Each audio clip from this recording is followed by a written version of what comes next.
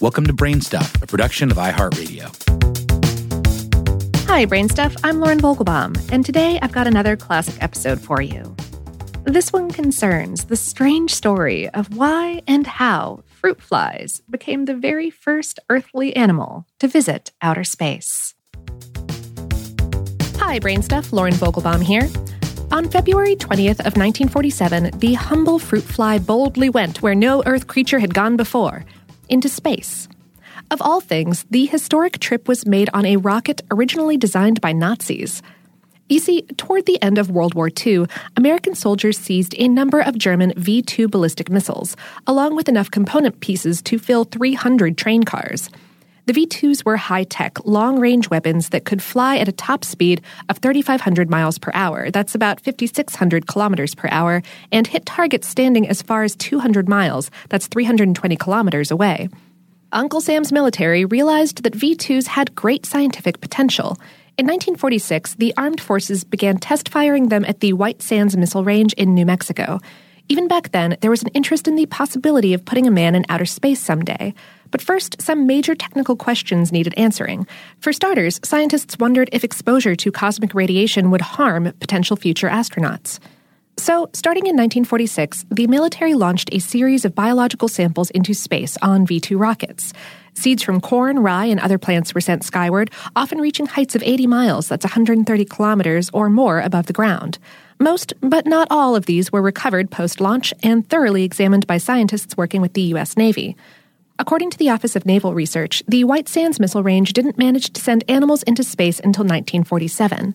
On February 20th of that year, a V-2 loaded with fruit flies traveled 67 miles, that's 109 kilometers, up into the atmosphere. NASA currently recognizes the altitude of 66 miles, or 100 kilometers, as the point where space officially begins. Therefore, those bugs are considered the first animals to ever visit the final frontier. But why were fruit flies chosen for this cosmic journey? Genetically, their species has way more in common with Homo sapiens than you might think.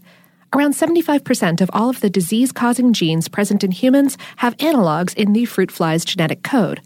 Studying fruit flies can therefore teach us a lot about our own genetic makeup, which is a big reason the insects are so popular among biological researchers.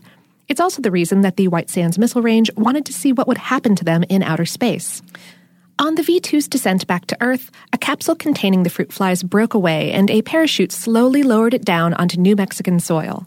The scientists were relieved to see that the fruit flies were still alive, and perhaps more importantly, that the cosmic radiation had had no genetic effect on them.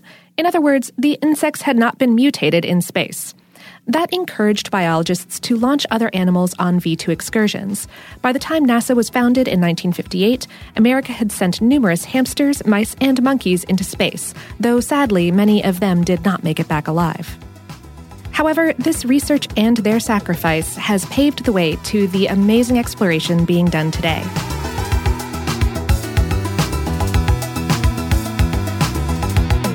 Today's episode is based on the article Why Fruit Flies Were the First Animals in Space on HowStuffWorks.com, written by Mark Mancini.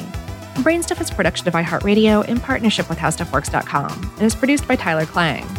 For more podcasts from iHeartRadio, visit the iHeartRadio app, Apple Podcasts, or wherever you listen to your favorite shows.